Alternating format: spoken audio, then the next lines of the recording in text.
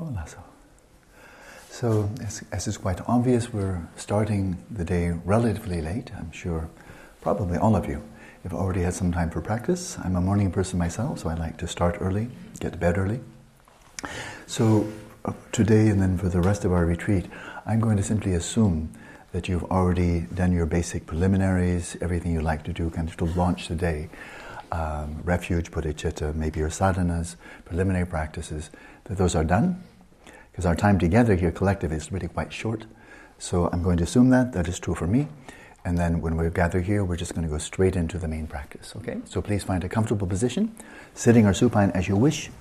And I'll now offer a practice. I'll trace this back to Asanga. And it's going to be our baseline for the entire retreat.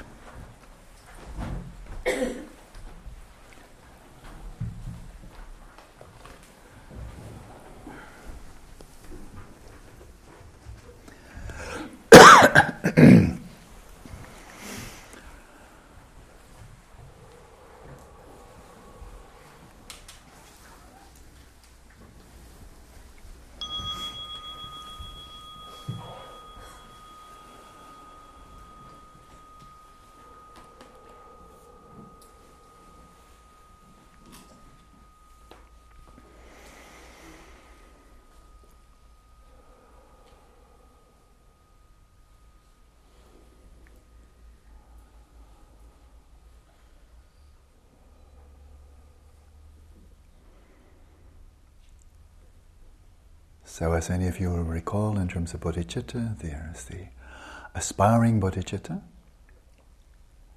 and the engaged bodhicitta. Engaged bodhicitta is when you're actually immersing yourself in a certain practice with the motivation of bodhicitta. So with such engaged bodhicitta, in a spirit of loving kindness for yourself and all those around you, release your awareness right to the ground, and settle your body in a state of relaxation, stillness, and vigilance.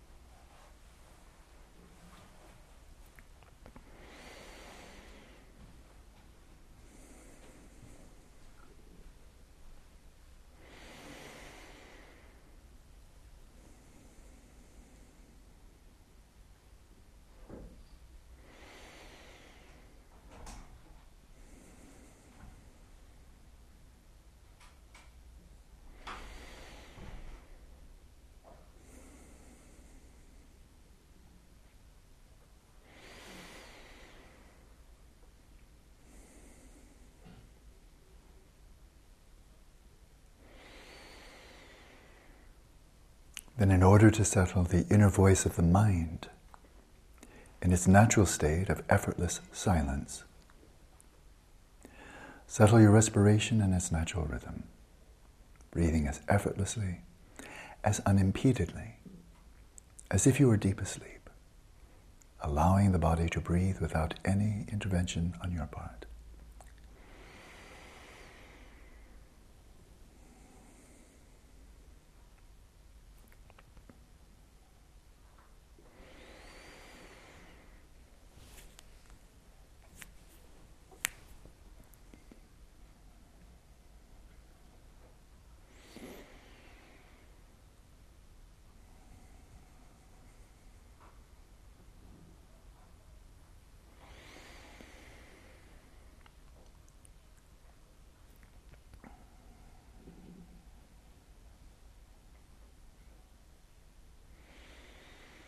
Only with a spirit of renunciation or a spirit of definite emergence can we truly release all of our attachment and grasping to mundane concerns, including those of the future and the past. So arouse this now, as you set your sights single-pointedly on the liberation, the awakening of the mind. Release everything else, all mundane concerns.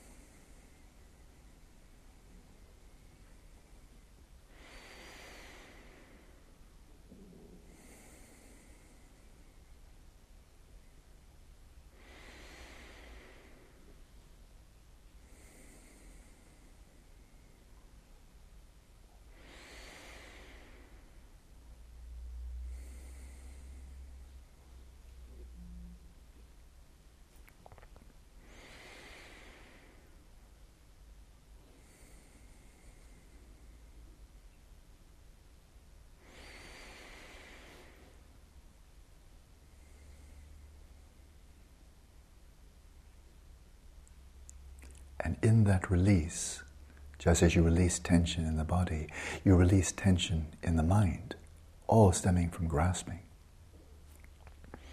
In that release, your awareness naturally settles, effortlessly settles, in stillness.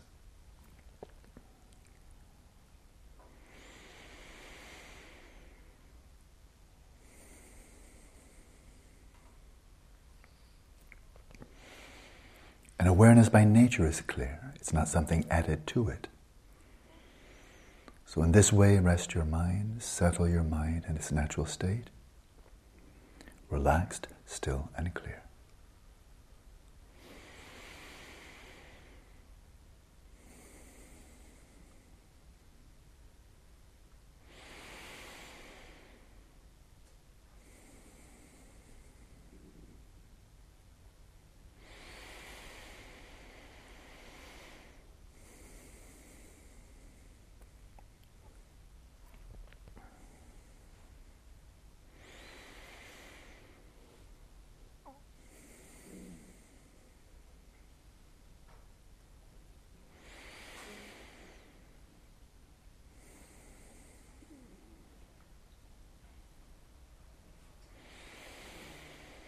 And now for the main practice, we shall turn to mindfulness of breathing as taught by the Arya Asanga in his Shravaka Bhumi, in which the object of mindfulness is the fluctuations within the field of the body,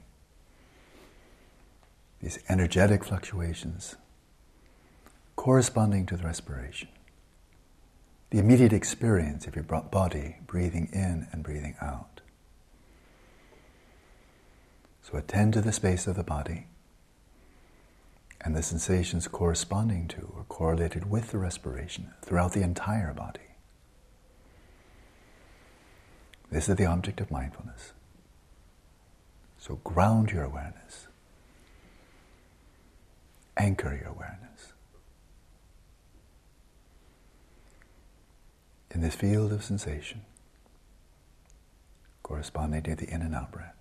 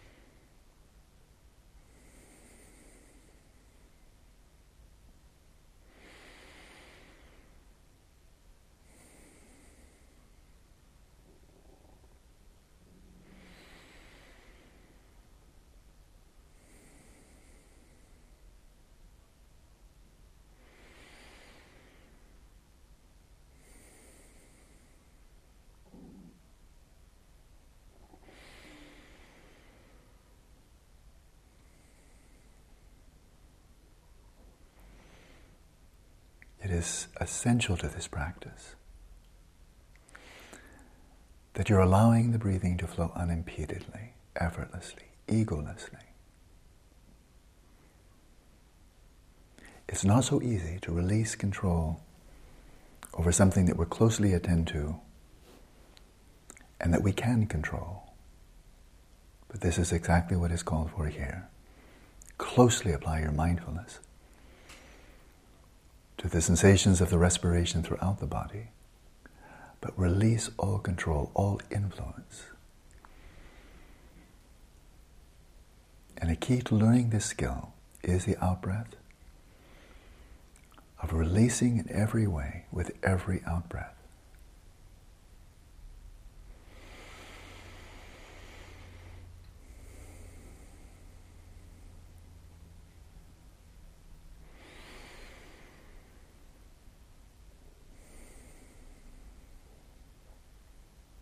With every out-breath, more and more deeply relax and release in the body,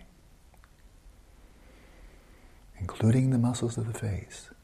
Soften, loosen.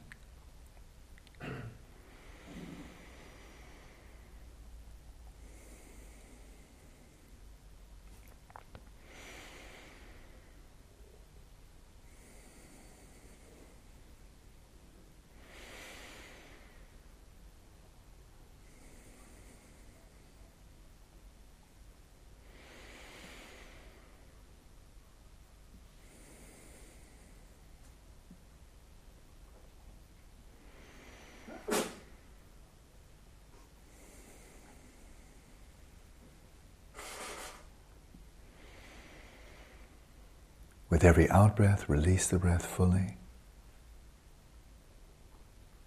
all the way through to the end, holding nothing in reserve, fearlessly releasing the breath all the way.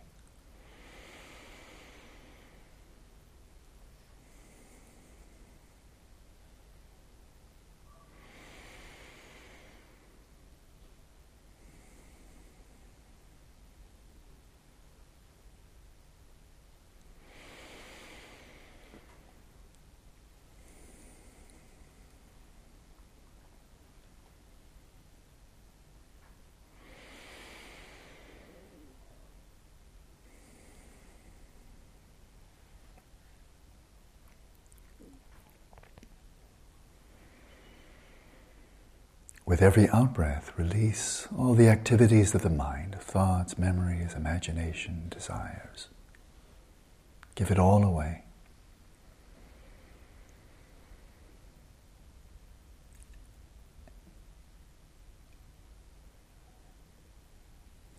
And like water sinking into the sand, let your awareness become immersed in this non-conceptual field of tactile sensations, right down to the ground. Immerse your awareness in a non-conceptual, non-discursive space.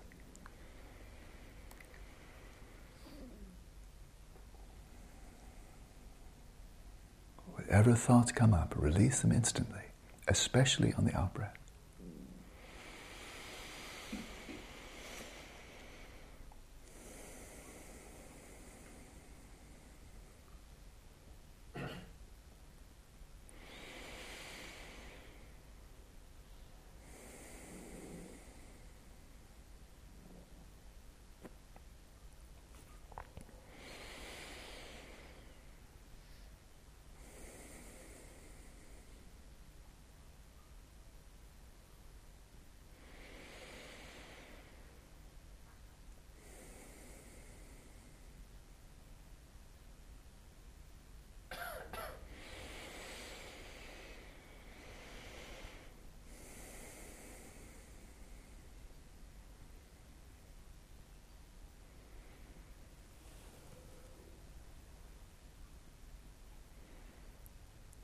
And in his explanation of this practice, Asanga follows very closely the core instructions of the Buddha.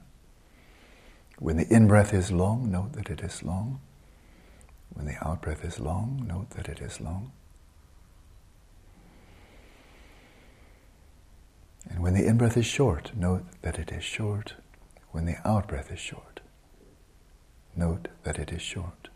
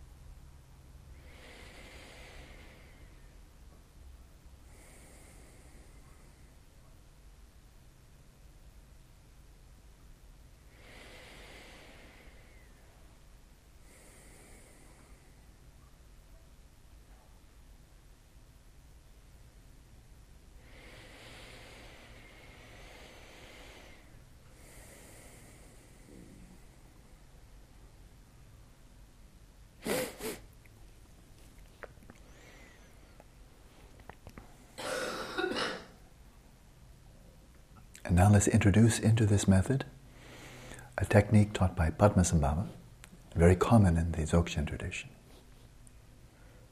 for shamatha, and that is introduce the element of an oscillation as the breath flows in. Each time,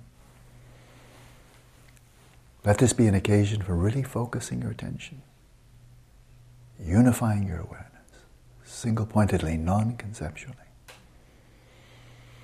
Ground your awareness. And as the breath flows out, then deeply relax, releasing the body, releasing the breath, releasing thoughts. And let your awareness come to rest in this tactile field, right down to the ground. Arousing with each inhalation and relaxing deeply with each exhalation.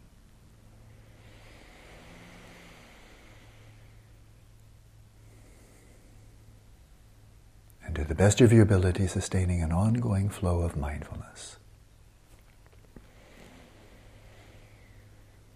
of these sensations of the breath throughout the body. Let's continue practicing now in silence.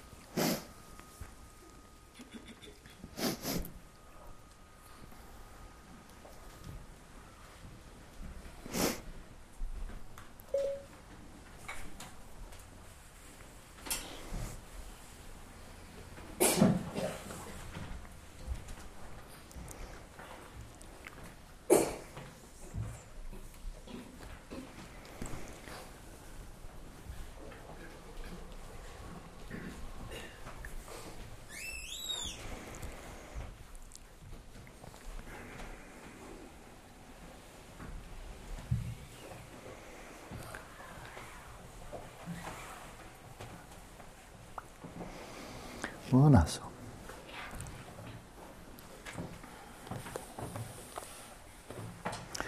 There are a number of theories and practices that were taught in the sutras and also in the great commentaries by the great pundits and siddhas of India, which became de-emphasized or kind of marginalized in the Tibetan tradition because it seemed it just wasn't quite appropriate for them. They highlighted, of course, as they should, the theories and practices they found most helpful, most essential, and they certainly covered it. It was a great success, frankly, of 1,012 or 1,200 years. But some practices, like the Shravaka Bhumi, this magnificent masterpiece by Asanga, includes teachings that I've not found in any Tibetan literature. But I've found that over the years, I think decades by now, His Holiness Dalai Lama, in teaching globally, keeps on coming back to India. When he's teaching Tibetans, he'll often teach Tibetan literature. But when he's teaching globally, he'll often go back to Shantideva, to Nagarjuna, to Kamalashila. And Asanga was, again, one of those greats. And I found that his approach, quite detailed explanation, to mindfulness of breathing is very powerful, very meaningful, very closely in accordance with the Buddha's own teachings on mindfulness of breathing. And this is his practice. Just your object of meditation is not focusing here at the nostrils or rise and fall of the abdomen. It's not visualizing anything. When the Tibetans get their hands on mindfulness of breathing, they just start visualizing, because they just love to visualize. And of course, it's a perfectly fine method. But I find myself very drawn to this method of Asanga. And if you ask how it turns out, we're just starting, right? Well, what would happen if you took this as your main practice for shamatha?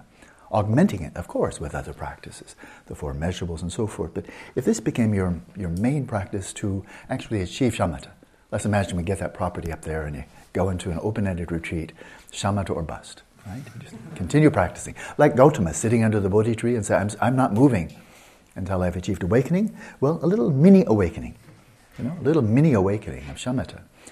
And this is your method. Well, we can tell you, that is we, the lineage, can tell you what happens is you sit down, whether you're in the supine position, and I'll address issues of posture a little bit later on, citing my sources. But whether you're in the supine position or sitting, the two primary methods you may adopt both of them alternatingly for practicing shamatha. As this whole system calms down, then of course your body needs less air, which means over time, but letting the body do this. Don't try to go into manual override. Don't try to outsmart your body, thinking, I know what's supposed to happen, I'll just make that happen. Don't do that.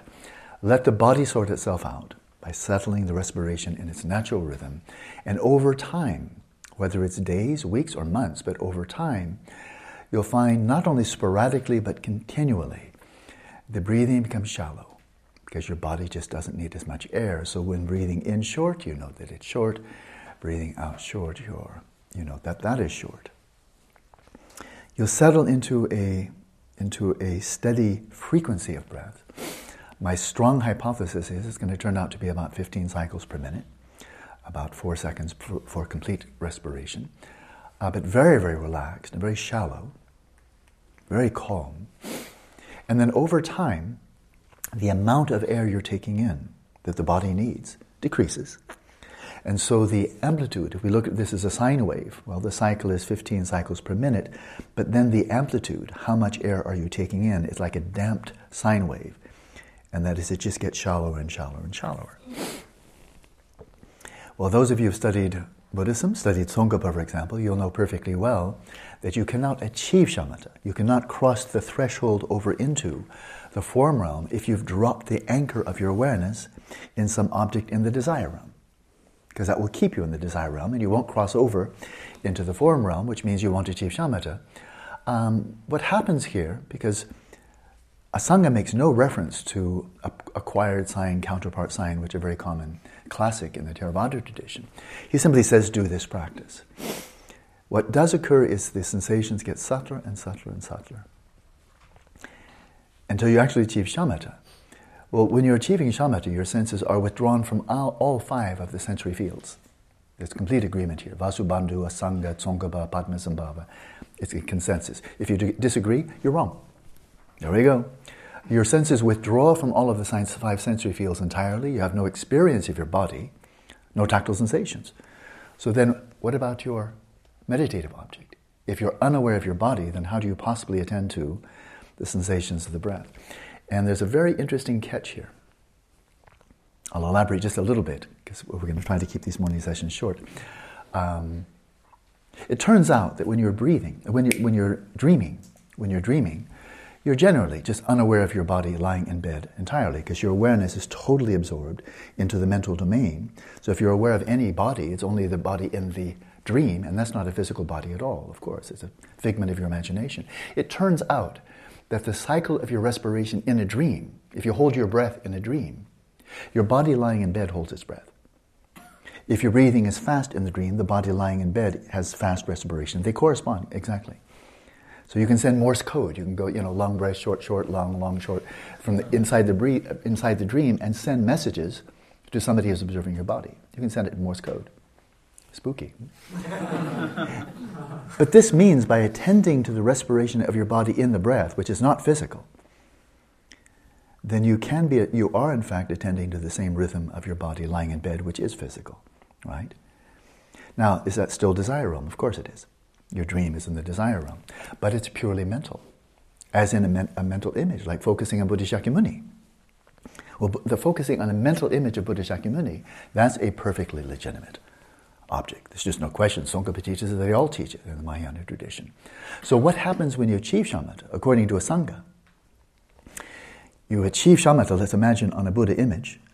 You've gone through all the 9 stages, total stability, and you achieve shamatha, and then you release that object. You release the object. And you rest, as Asanga says, in a space devoid of appearances. And now you've achieved shamatha. You follow these sensations subtler and subtler and subtler. But what's very interesting here, it turns out, scientists have discovered that this correlation between breathing in the dream and breathing of the body lying in bed. Contemplatives, this is preliminary, but I think it's true. Contemplatives that I know, have made another discovery, which is more subtle. It's I think, actually more interesting still. And that is when you're simply resting in the substrate consciousness. Okay, so a lot of you, I think you know the term by now, or the bhavanga in the Theravada tradition. But when you're simply resting in this relative ground state of awareness, and you have no experience of your body at all, no tactile sensations, no sensations from any of the 5 sense fields, even while resting there in this alaya, this space devoid of appearances, you're still aware of the rhythm of the breath. How about that? You're aware of the rhythm of the breath even without being aware of the tactile sensations in the body. So this would indicate that in fact you could be focusing on the rhythm of the breath right through the first jhana, second jhana, third jhana until there is no more rhythm of the breath because the breathing is stopped entirely. So this is a complete practice. You don't need to add some other technique. This is the technique.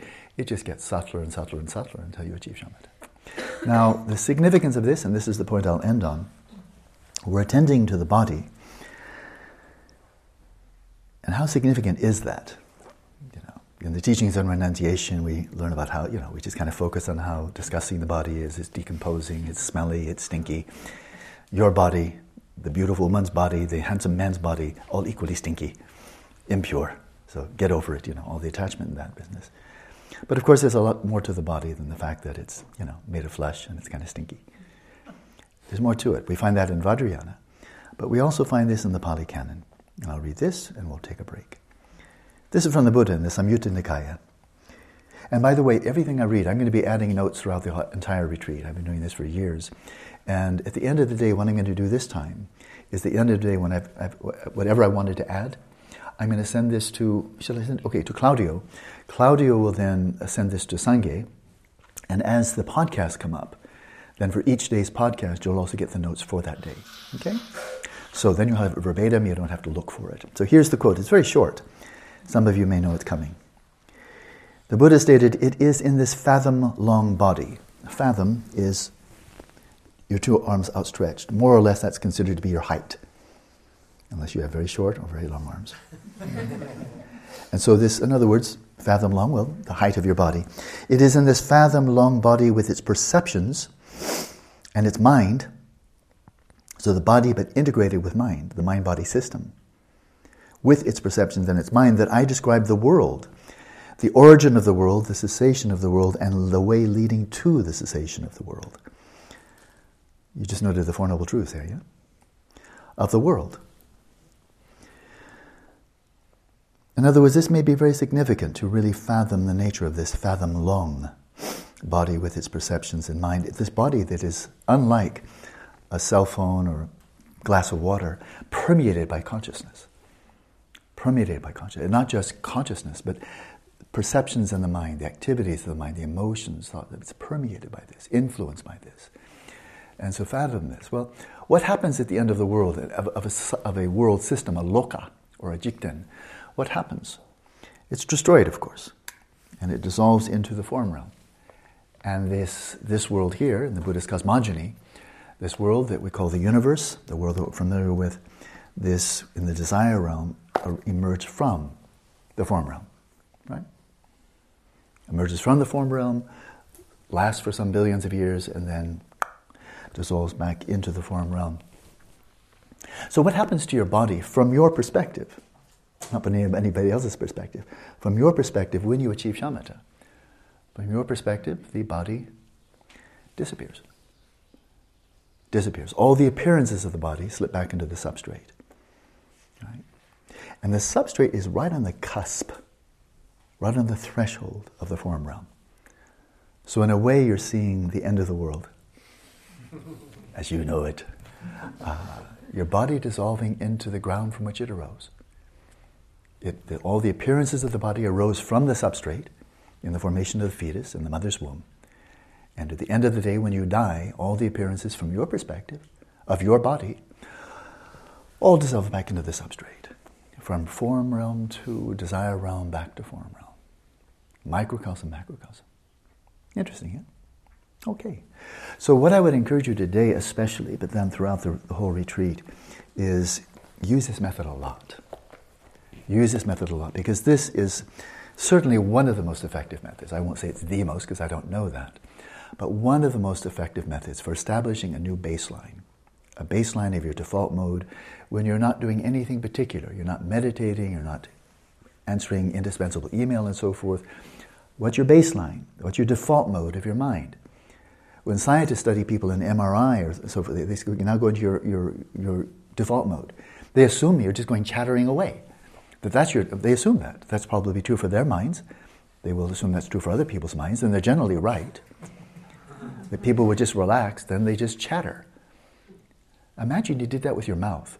Let's all relax. And then we just all start talking by ourselves, soliloquies, and just mumbling and babbling and going on and disjointed. And imagine 55 people say, let's all just rest now. And 55 mouths turn on and just start rambling and rambling. And we had outsiders come in. They would think this is definitely a mental institute of a very special kind. Where people are mentally debilitated. And that's because we're doing publicly what we're normally doing privately. But the fact that we're doing it privately and not publicly doesn't make it any saner, right? So establishing a baseline of sanity. When there's nothing to say, don't say anything. Nothing you need to think about, don't think about anything. Be present with what reality is dishing up, and that's your default mode.